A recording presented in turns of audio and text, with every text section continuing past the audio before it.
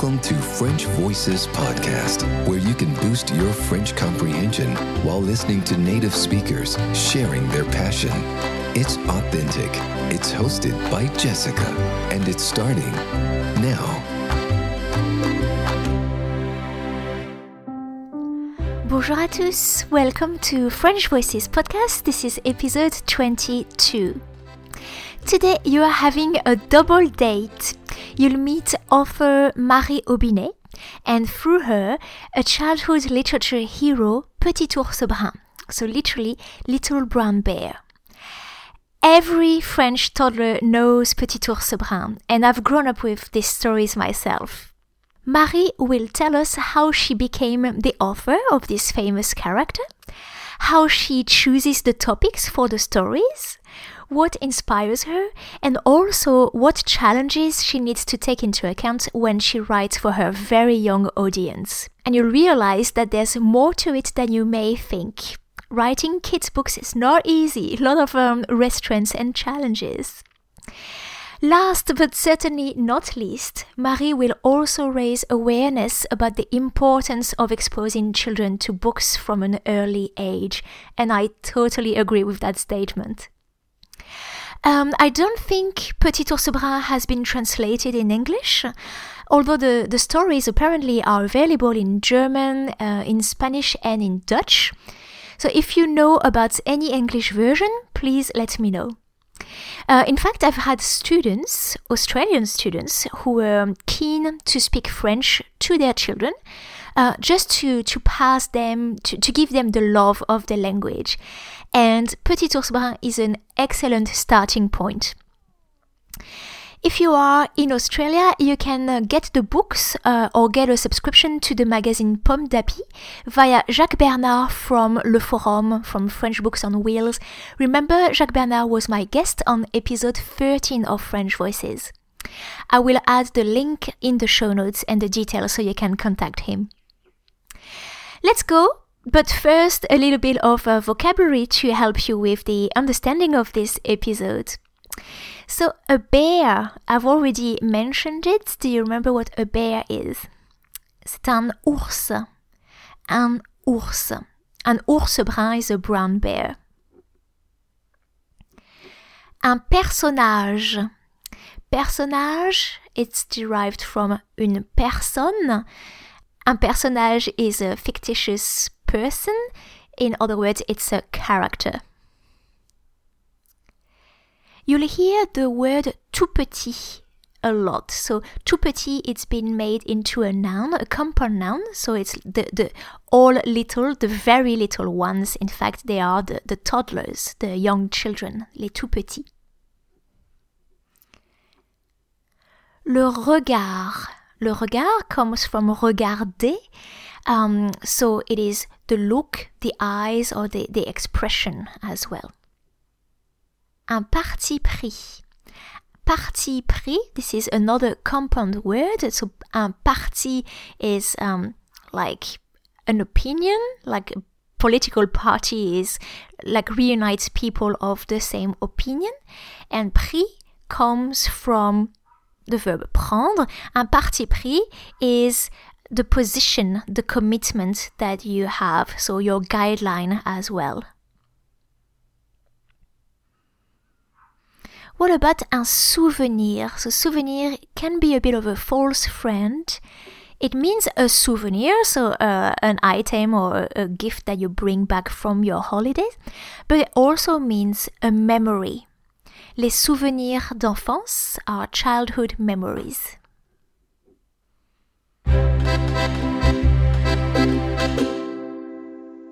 Bonjour Marie. Bonjour Jessica. Alors Marie, je suis très heureuse que vous ayez accepté mon invitation qui va réveiller de tendres souvenirs d'enfance car nous allons parler de littérature enfantine et plus particulièrement d'un héros que tous les enfants français connaissent très bien. Il s'agit de Petit Ours Brun parce que vous êtes aujourd'hui l'auteur de Petit Ours Brun. Exactement. Alors, est-ce que vous pouvez présenter un petit peu donc l'histoire de Petit Ours Brun ? Avec plaisir. Bon, Petit Ours Brun, c'est pas moi qui l'ai qu'il ait créé. Moi, je suis une mère adoptive, si on peut dire. C'est un peu fort comme terme, mais en fait, Petit Ours Brun, il est né en 1975, d'une rencontre entre un auteur, c'est-à-dire une femme qui s'appelait Claude Lebrun, parce qu'elle est toujours vivante, qui est venue apporter un texte à la rédaction de Pomme d'Api. Pomme d'Api, c'est un journal pour les 3-7 ans. J'étais abonnée quand j'étais toute petite, je me rappelle bien. Voilà, mais il existe toujours. Il a été créé en 66. Et donc, dans ce journal qui s'adresse aux 3-7 ans, il y a des héros divers et variés, mais il en faut pour tous les âges, puisque le magazine s'adresse aux 3-7 ans, et on sait bien qu'entre un enfant de 3 ans et un enfant de 7 ans, il y a vraiment... c'est très différent. Il y a beaucoup de... psychologiquement, il y a beaucoup de différences. Donc, les héros qui sont dans ce journal il doit y en avoir un peu pour tous les âges. Il doit y en avoir pour les grands et puis pour les petits. Or, en 75, il n'y avait pas vraiment de héros pour les tout petits. Et il y a cette femme qui est arrivée, qui s'appelait Claude Lebrun, et qui a proposé un texte d'un petit ours brun. C'est elle qui a eu l'idée de ce nom, et elle a raconté l'histoire d'un petit garçon, enfin d'un petit ours plutôt, qui faisait des choses qu'on fait à 3 ans, qui a arrêté de faire pipi au lit, je sais plus, qui continue à sucer son pouce, enfin je sais plus exactement, mais c'était autour des petites victoires et petites difficultés de la vie de 3 ans. Et à l'époque, le magazine proposait aux enfants un mini-livre, c'est-à-dire qu'on prenait une double page du journal qu'on pliait et qu'on découpait, et ça faisait un petit livre de papier. Et il y en avait un, voilà, et ça s'appelait le mini-livre de Pomme d'Api, et il y en avait un chaque mois. Et puis, cette histoire de Petit Ours Brun a été publiée dans un mini-livre. Et en fait, elle a vraiment plu au public.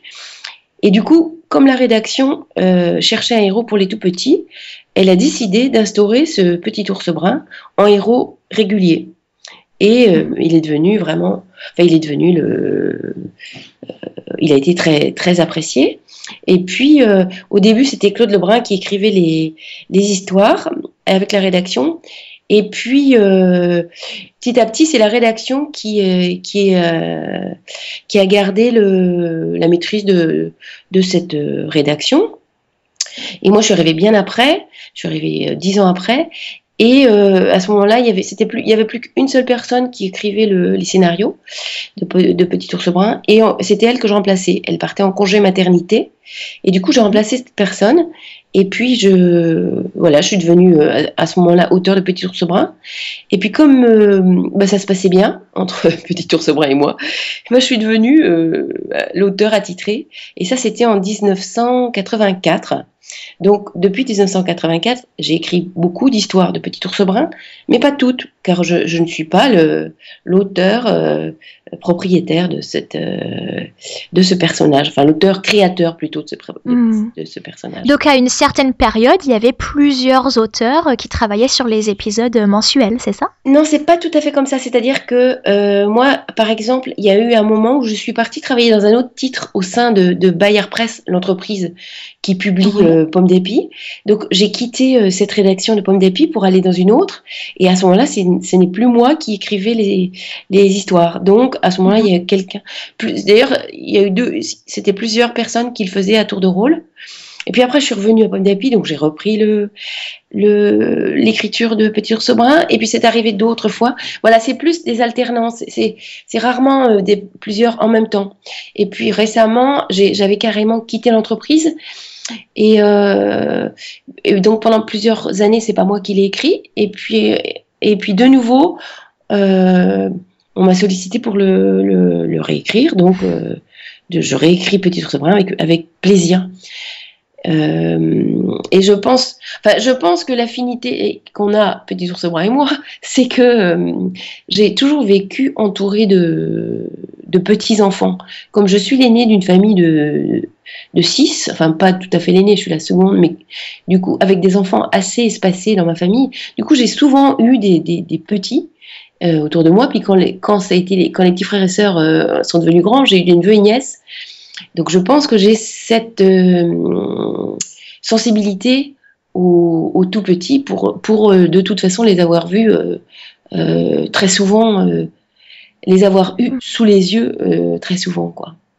Donc ce sont ces enfants-là qui sont votre source d'inspiration pour les épisodes. Exactement. C'est-à-dire que, en fait, Petit Ours Brun, sa vocation, enfin son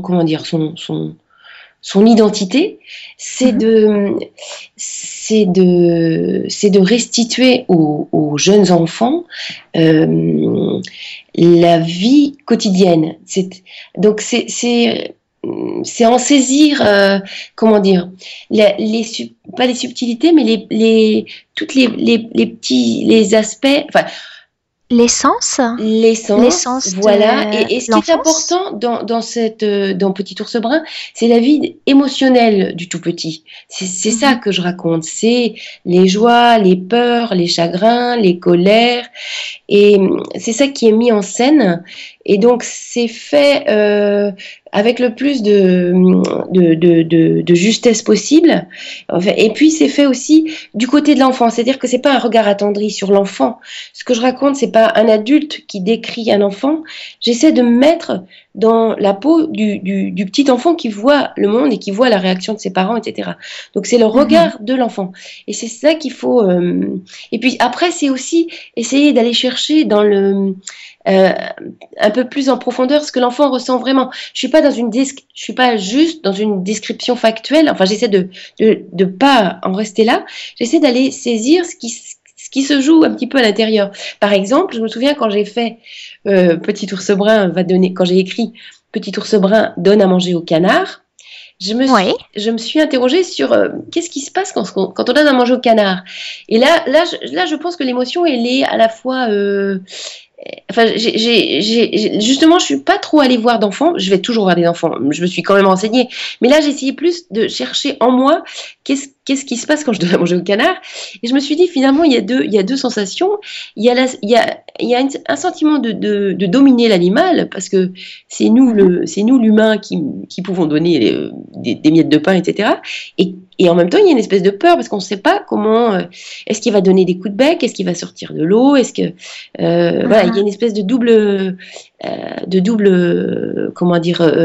attitude. Alors, bon, effectivement, quand on est adulte, on est quand même un peu averti.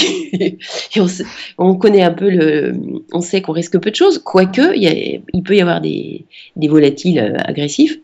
Mais quand on est enfant, on est un peu dans cette interrogation-là. Donc c'est ça que j'ai essayé de saisir. Et c'est tout le temps, c'est des choses un peu comme ça que j'essaye. L'autre jour, par exemple, j'ai fait l'histoire écrit sa lettre au Père Noël. Et là, j'ai interrogé des gens autour de moi. Puis j'ai regardé aussi sur des forums sur Internet. J'ai vu la lettre d'une petite fille qui disait bonjour Père Noël, enfin je sais plus. Elle dit bon, tu te rappelles, je t'ai vu samedi, tu te rappelles, comme si et j'ai trouvé ça intéressant et fort parce que pour cette petite fille, c'est évident que le Père Noël il existe et qu'il sait. C'est un exemplaire unique en plus. Voilà, et puis qu'il a cette espèce il est tout puissant, tout.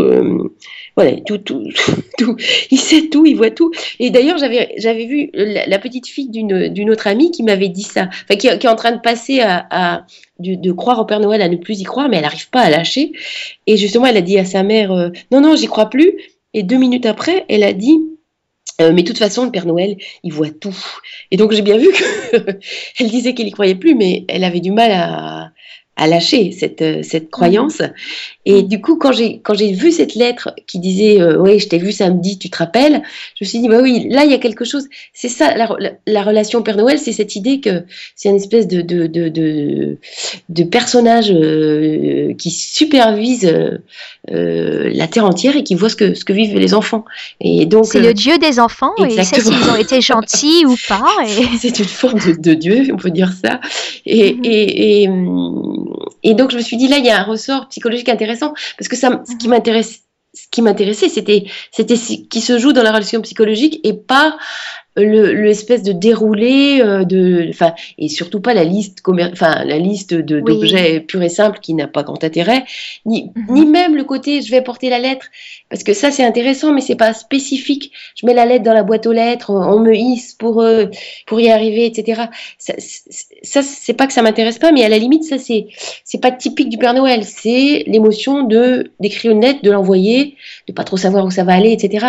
Et là moi ça m'intéressait de me concentrer sur la relation au Père Noël. Donc c'est pour ça que j'ai gardé ça pour écrire mon histoire. Donc Petit ours brun, oui c'est ça, c'est l'attention aux petites émotions, en petites ou grandes émotions des tout petits, et pour donner aux enfants ce sentiment que c'est important ce qu'ils vivent et que ils sont pas les seuls à le vivre. Et que pour grandir, enfin évidemment ils vont pas se le formuler comme ça, hein, ni même l'analyser, mais pour grandir on passe par ces étapes-là et c'est important et ce qu'on vit quand on vit telle ou telle émotion, c'est pas rien, enfin c'est la vie, c'est constitutif quoi. Et puis c'est aussi ce plaisir je pense de se reconnaître. Il y a quelque chose de rassurant et puis de valorisant aussi, à voir que d'autres partagent les mêmes émotions que nous. Enfin, moi je me dis souvent quand je lis, moi j'aime bien lire des romans un peu psychologiques, ou des romans qui savent justement restituer des émotions. J'ai un vrai plaisir à lire ça, parce que tout d'un coup, moi-même, j'ai le sentiment d'attraper des choses qui m'habitent et sur lesquelles je savais pas, qui restaient confuses, et tout d'un coup de voir des mots dessus, ça me libère, je sais pas. Oui, parce qu'il y a un lien direct avec à l'affect en fait, donc c'est comme un miroir de ces émotions. Exactement. Donc toute proportion gardée, hein, parce que Petit ours brun, c'est 7 cases et 2 lignes par case, mais il y a cet objectif, cette volonté de restituer avec justesse la vie des émotions d'un petit humain de 3 ans et un peu plus quand même. Alors c'est ce qu'on appelle un héros d'identification dans le jargon. Et exactement. Je pensais juste, quand vous parliez de donner à manger au canard, peut-être ça pourra vous inspirer pour un autre épisode, mais moi le sentiment que j'ai, alors vous avez parlé de la sentiment de puissance, parce que c'est nous qui sommes la main nourricière, etc. Mais il y a aussi, je pense, une troisième dimension, c'est celle d'être l'ami des animaux en fait. C'est-à-dire, les canards sont mes amis, etc. Donc, ça pourrait faire un album peut-être sur ce thème. Oui, non, vous avez complètement raison. Poster la lettre, c'est un album en lui-même. Oui, mais ça a déjà été fait d'ailleurs. On l'avait fait, il y a fort longtemps. Ouais. Mais forcément, les thèmes se renouvellent. Alors, je regarde jamais ce que j'ai fait avant. Pour garder une fraîcheur et une liberté de réinvention. Mais forcément, il y a des thèmes qui sont tellement importants dans la vie des tout-petits que la peur du noir, je sais pas, faire pipi au lit.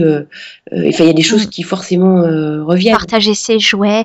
Ben oui, parce que je me demandais comment vous faites pour trouver... donc si vous écrivez un épisode tous les mois depuis 1975, il faut quand même réussir à trouver un sacré éventail de situations liées à la vie d'un enfant de 3 ans. Donc vous avez des sujets qui reviennent alors.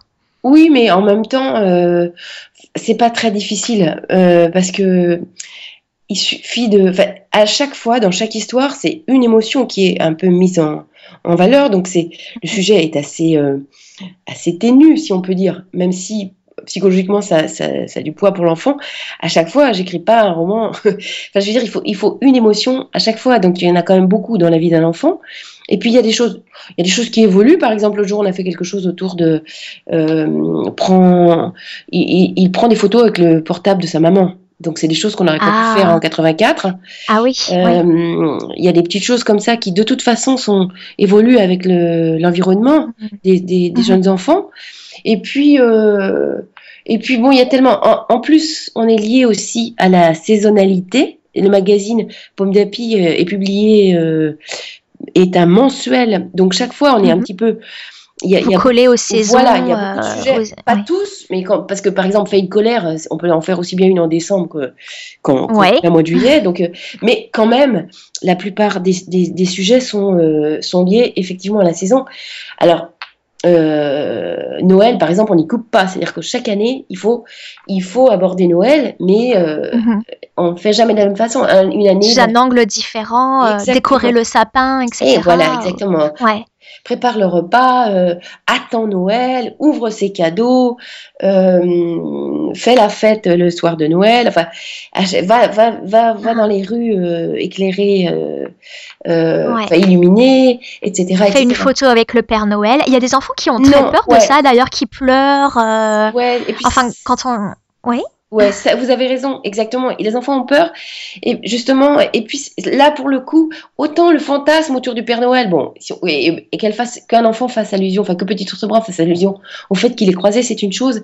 Mais mettre en valeur cette chose qui est quand même hyper commerciale la plupart du temps. Ouais. C'est passé un petit peu à côté. Là, pour le coup, et effectivement, beaucoup d'enfants ont peur. Là, je pense que ça, moi, je ferai jamais ce sujet-là parce que je le trouve un peu trop. Justement, on va pas chercher assez dans un espèce d'universel de l'émotion du tout petit. On s'attire quand même beaucoup. Enfin, on est beaucoup. ça nous emmène beaucoup vers une dimension un peu commerciale de la vie de l'enfant, qui est présente. Mais c'est pas celle-là tellement qu'on a envie de mettre en valeur dans Petit Ours. D'accord. Alors, est-ce que vous pouvez nous emmener dans un peu les coulisses de l'écriture ou peut-être, je ne sais pas s'il y a des secrets là-dessus. Donc, vous avez dit qu'il y a un nombre, vous êtes très limité au niveau du nombre de vignettes dans Pomme d'Api qui seront donc des pages dans les albums. Vous avez parlé de 7 vignettes et de 2 lignes par image. Alors, comment est-ce que se passe l'écriture ? Est-ce que c'est une vraie contrainte ou est-ce que vous pouvez me raconter comment ça se passe, la rédaction d'un épisode ? Oui, avec plaisir. Alors d'abord, vous avez raison de mettre en lumière le fait que Petit Ours Brun, c'est d'abord écrit pour le magazine et que ensuite, effectivement, c'est publié aussi en édition. C'est-à-dire que chez Bayard, qui est une entreprise de presse et d'édition, il y a il y a un travail, sur ce personnage en tout cas, en commun. Une fois que les scénarios ont été publiés. Je dis scénario à la française. En italien, on dit scénarii. Je le dis toujours à la française. Donc, une fois que les scénarios sont publiés dans Pomme d'Api, quelques temps plus tard, 1 an ou plus, je ne sais plus exactement, les histoires sont reprises et publiées en petits livres. Voilà, donc, un petit livre individuel. Exactement. Et puis, il y a aussi des créations directement en édition, des livres à toucher, des livres à entendre, des livres à manipuler. Enfin, après, il y a des choses que le livre autorise, qui sont pas possibles dans la presse.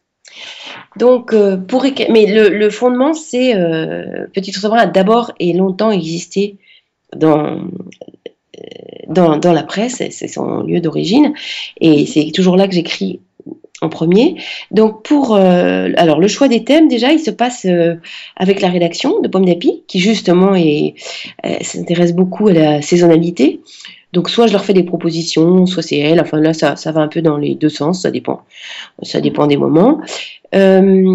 Ensuite, alors là, je fais un travail d'enquête. J'ai toujours un petit vivier d'enfants de 3 ans qui m'inspire. J'interroge les enfants eux-mêmes, mais surtout les parents et puis surtout certains parents, parce qu'il y en a qui sont plus fins pour saisir des petites choses comme ça, en tout cas pour les restituer. Donc il y a des parents qui marchent à fond dans cette histoire et qui savent me raconter avec justesse comme ça des petites émotions autour d'un thème. Bon, mais parfois j'interroge souvent plusieurs familles, d'abord parce que les choses sont vécues différemment, autant d'enfants ont quasiment autant de façons de vivre telle ou telle émotion. Enfin, et justement c'est là-dessus que je travaille, c'est-à-dire que j'essaie de voir à la fois ce ce qui est commun, ce qui fait qu'effectivement, à 3 ans, on vit les choses d'une façon ou d'une autre. Et puis, souvent, il y a une petite chose un petit peu, originale ou étonnant, qui va saillir un peu et qui va être intéressant. Parce que c'est ça qui va rendre la chose, qui va rendre l'histoire un petit peu plus surprenante, vivante, et qui va faire qu'on est quand même dans quelque chose de vrai et quelque chose qui est vraiment vécu et ressenti par un tout petit, quoi. Donc c'est cette alliance entre des choses communes et des choses un peu originales. Donc à chaque fois, j'interroge 2-3 familles pour savoir un peu comment ça se passe chez eux, telle ou telle situation. Voilà, exactement. Donc je leur donne le thème et puis je leur demande de me raconter. Et puis après, je fais mon miel avec ça parce que moi, il faut que effectivement je puisse faire rentrer cette petite émotion dans cette case, parce qu'il y a 8 cases dans la double page de Petit ours brun, mais la première est consacrée au titre. Et donc, il en reste 7. Et puis ensuite, il y a 2 lignes par case. C'est très formaté. Et les signes, je ne sais plus, parce que maintenant, avant, c'était écrit à la main et le lettrage, maintenant, a été informatisé. La typographie a changé? Parce que je me rappelle de cette écriture cursive. C'est-à-dire que c'est une typographie qui a été informatisée, mais à partir, c'est celle qui a écrit les caractères de cette police, c'est la lettriste, c'est celle qui a écrivé. C'est Nicole Villette, elle s'appelle. Donc autrefois, c'était elle qui écrivait. On envoyait l'histoire quand je travaillais à Paris à l'époque, et quand j'avais écrit une histoire, on l'envoyait à Nicole Villette qui écrivait le texte. Voilà, il y avait un film noir qui était posé sur les images. Enfin, et voilà. Et ensuite, avec, évidemment, les méthodes d'impression et de travail en presse ont complètement évolué et tout s'est informatisé. Donc, la police, le lettrage créé par Nicole Villette a été repris et informatisé, numérisé. Donc c'est la même écriture, mais maintenant elle est beaucoup plus elle est standardisée. C'est toujours le même S, c'est toujours le même N, etc. Et je pense que les caractères par ligne, c'est autour de 46, 45. Donc c'est très précis. C'est très très court. Après on peut jouer sur l'espace entre les mots. Après il y a des possibilités de ruser un petit peu quand c'est vraiment trop long, mais jusqu'à un certain point. Et à un moment on peut plus rien faire rentrer. Donc c'est vrai que c'est une vraie contrainte. Et c'est toute la difficulté de Petit ours brun, c'est d'installer une petite histoire en très peu d'espace, de situer tout de suite où se passe l'action et qui sont les protagonistes, de mener une petite action. Il faut quand même qu'il se passe quelque chose et puis qu'il y ait une variation entre les images aussi. Parce que les enfants lecteurs ne sont justement pas lecteurs. Ceux qui ont 3 ans, ils savent pas lire. En France, on apprend à lire à 6 ans. À 6 ans, donc, la grande partie du lectorat de Pomme d'Api est non lecteur et c'est son parent qui lui lit l'histoire. Donc, quand l'enfant entend l'histoire, il regarde les images. Donc, il faut qu'il se passe des choses dans les images. Et parfois, c'est ça la difficulté. C'est-à-dire que je décris une émotion et qui parfois peut être très intérieure par exemple, il faut réussir à mettre en scène, par exemple, la lettre au Père Noël. Effectivement, je raconte ce qui dit qu'il faut écrire. C'est lui qui dit à l'adulte là c'est une amie, c'est une dame. Il est avec une voisine et il lui dit qui s'appelle Nounou. C'est un nouveau personnage qui rentre dans l'histoire de Petit ours brun. Et il est avec elle, c'est une espèce de mamie bienveillante qui habite à côté de chez lui. Et il lui dicte sa lettre. Donc, ça donne pas beaucoup d'images variées. Donc, il faut ruser pour trouver des situations, le faire bouger, le faire se lever, pour qu'il se passe des choses un peu différentes. D'accord, oui, parce que c'est très visuel aussi. C'est très visuel, mais le plus possible, j'essaie de trouver des histoires où il y a un peu d'action, justement. C'est un des enjeux. Et il faut éviter ces histoires, justement, qui sont trop statiques parce que c'est plus ennuyeux. Après, on peut toujours trouver des astuces, mais à la base, plus l'histoire est animée, plus les images sont différentes d'une case à l'autre, mieux c'est, quoi. Donc, il faut à la fois qu'il se passe des choses, et puis après, il faut trouver une petite chute à la fin. Il faut que ça se termine, qu'il y ait un petit rebondissement, une petite. Et tout ça, il faut que ça tienne effectivement en très peu de signes et sur 2 lignes. Et si possible aussi, il y a un travail dans Petit Ours Brun sur la musicalité. Parce qu'on a affaire à des débutants lecteurs et à des débutants parleurs même. Donc, il faut déjà que la structure soit très simple. Enfin, ça, c'est vraiment un parti pris de Petit Ours Brun.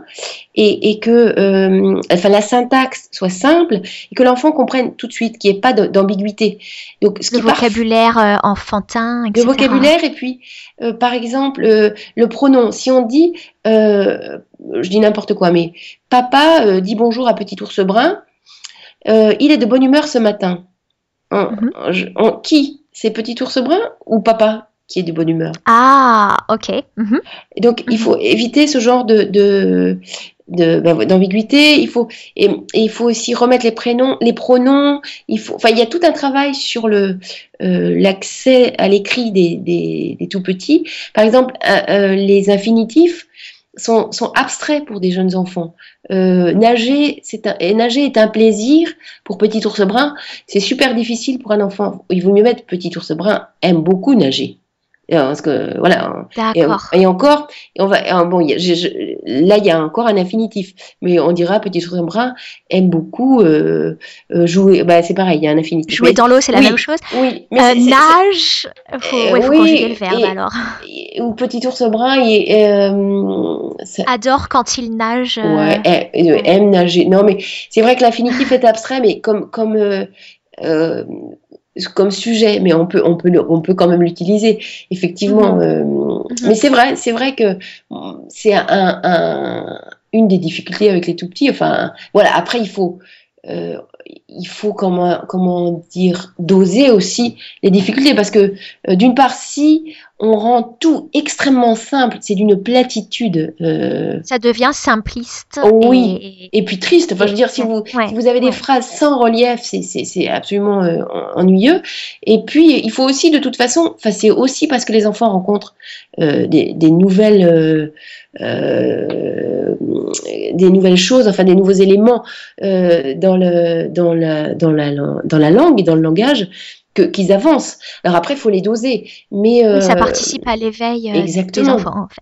Exactement. Donc, c'est un habile équilibre. Mais c'est vrai que Petit Ours Brun... Et puis après, ça dépend aussi des auteurs, des livres, etc. Il y a des livres qui ont un parti pris totalement différent, de plonger les enfants dans un univers poétique, littéraire, enfin un peu dans des styles un petit peu compliqués, et les enfants peuvent y rentrer si affectivement il y a quelque chose qui les touche, si ça les fait rire, si ça les fait rêver, etc.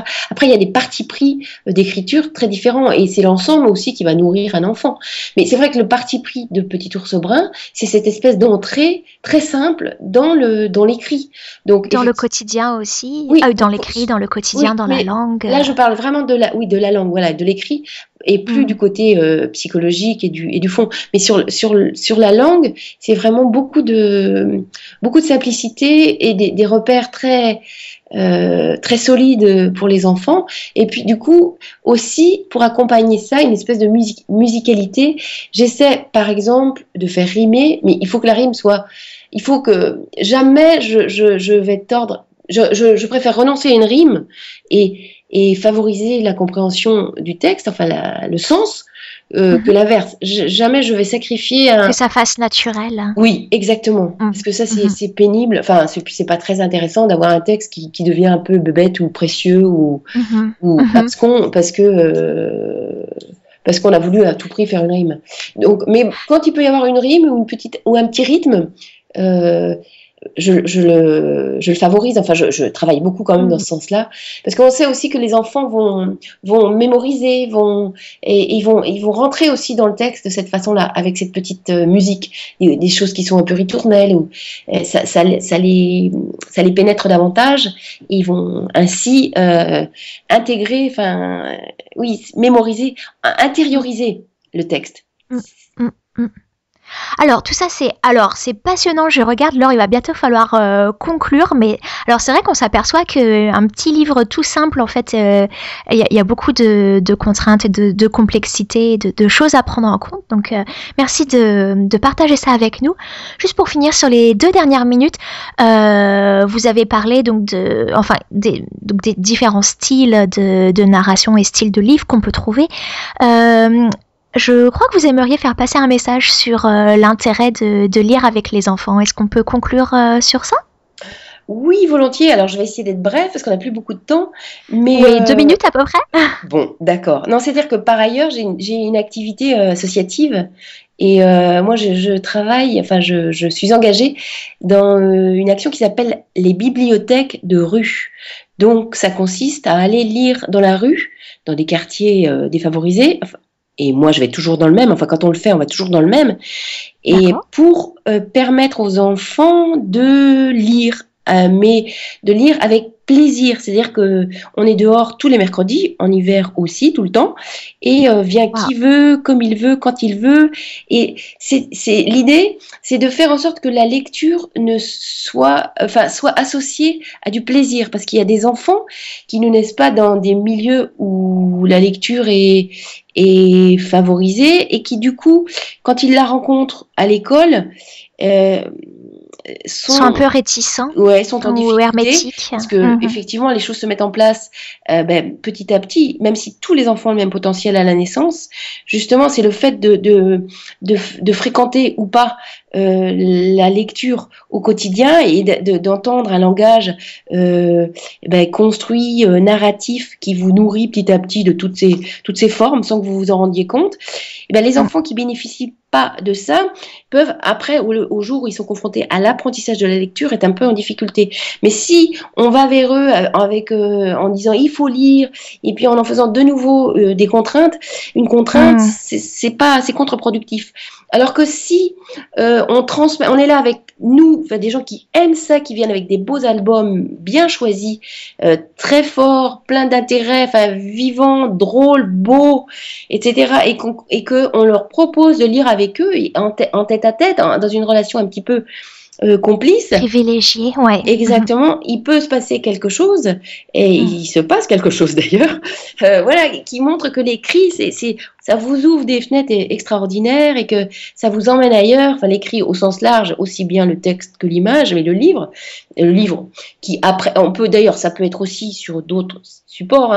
Après, ce qui est intéressant, c'est cette idée que les mots et les images vous emmène ailleurs, ça vous ouvre des fenêtres, ça vous permet de vous connaître de connaître les autres, de connaître le monde et puis d'acquérir cette langue qui vous donne quand même, c'est quand même utile de maîtriser la langue aussi bien à l'oral que après de savoir écrire et lire, parce que dans la vie on en a besoin. Donc il y a cette dimension d'ouverture sur le monde et puis cette dimension très pragmatique que dans la vie quotidienne on en a besoin. Il y a encore des gens, moi j'ai des amis travailleurs sociaux qui disent que des gens ont raté tout ça à cause de leur vie et ne savent pas lire, et c'est un vrai c'est un handicap c'est pas un handicap, mais ça vous complique vraiment la vie.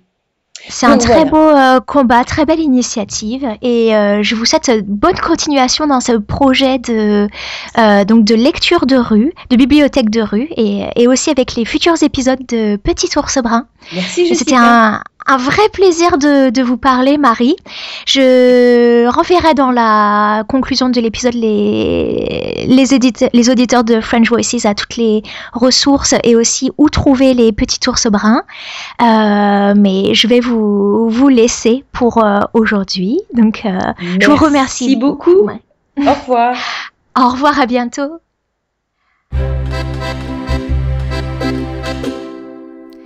And this is the end of this episode. Before we go, I want to say thank you to Sarah, my wonderful transcriber. Thank you for her hard work, especially when we get that chatty, because Marie was definitely talking a lot, and it was really hard to stop her, but so fascinating at the same time. And thank you also for putting me in touch with Marie.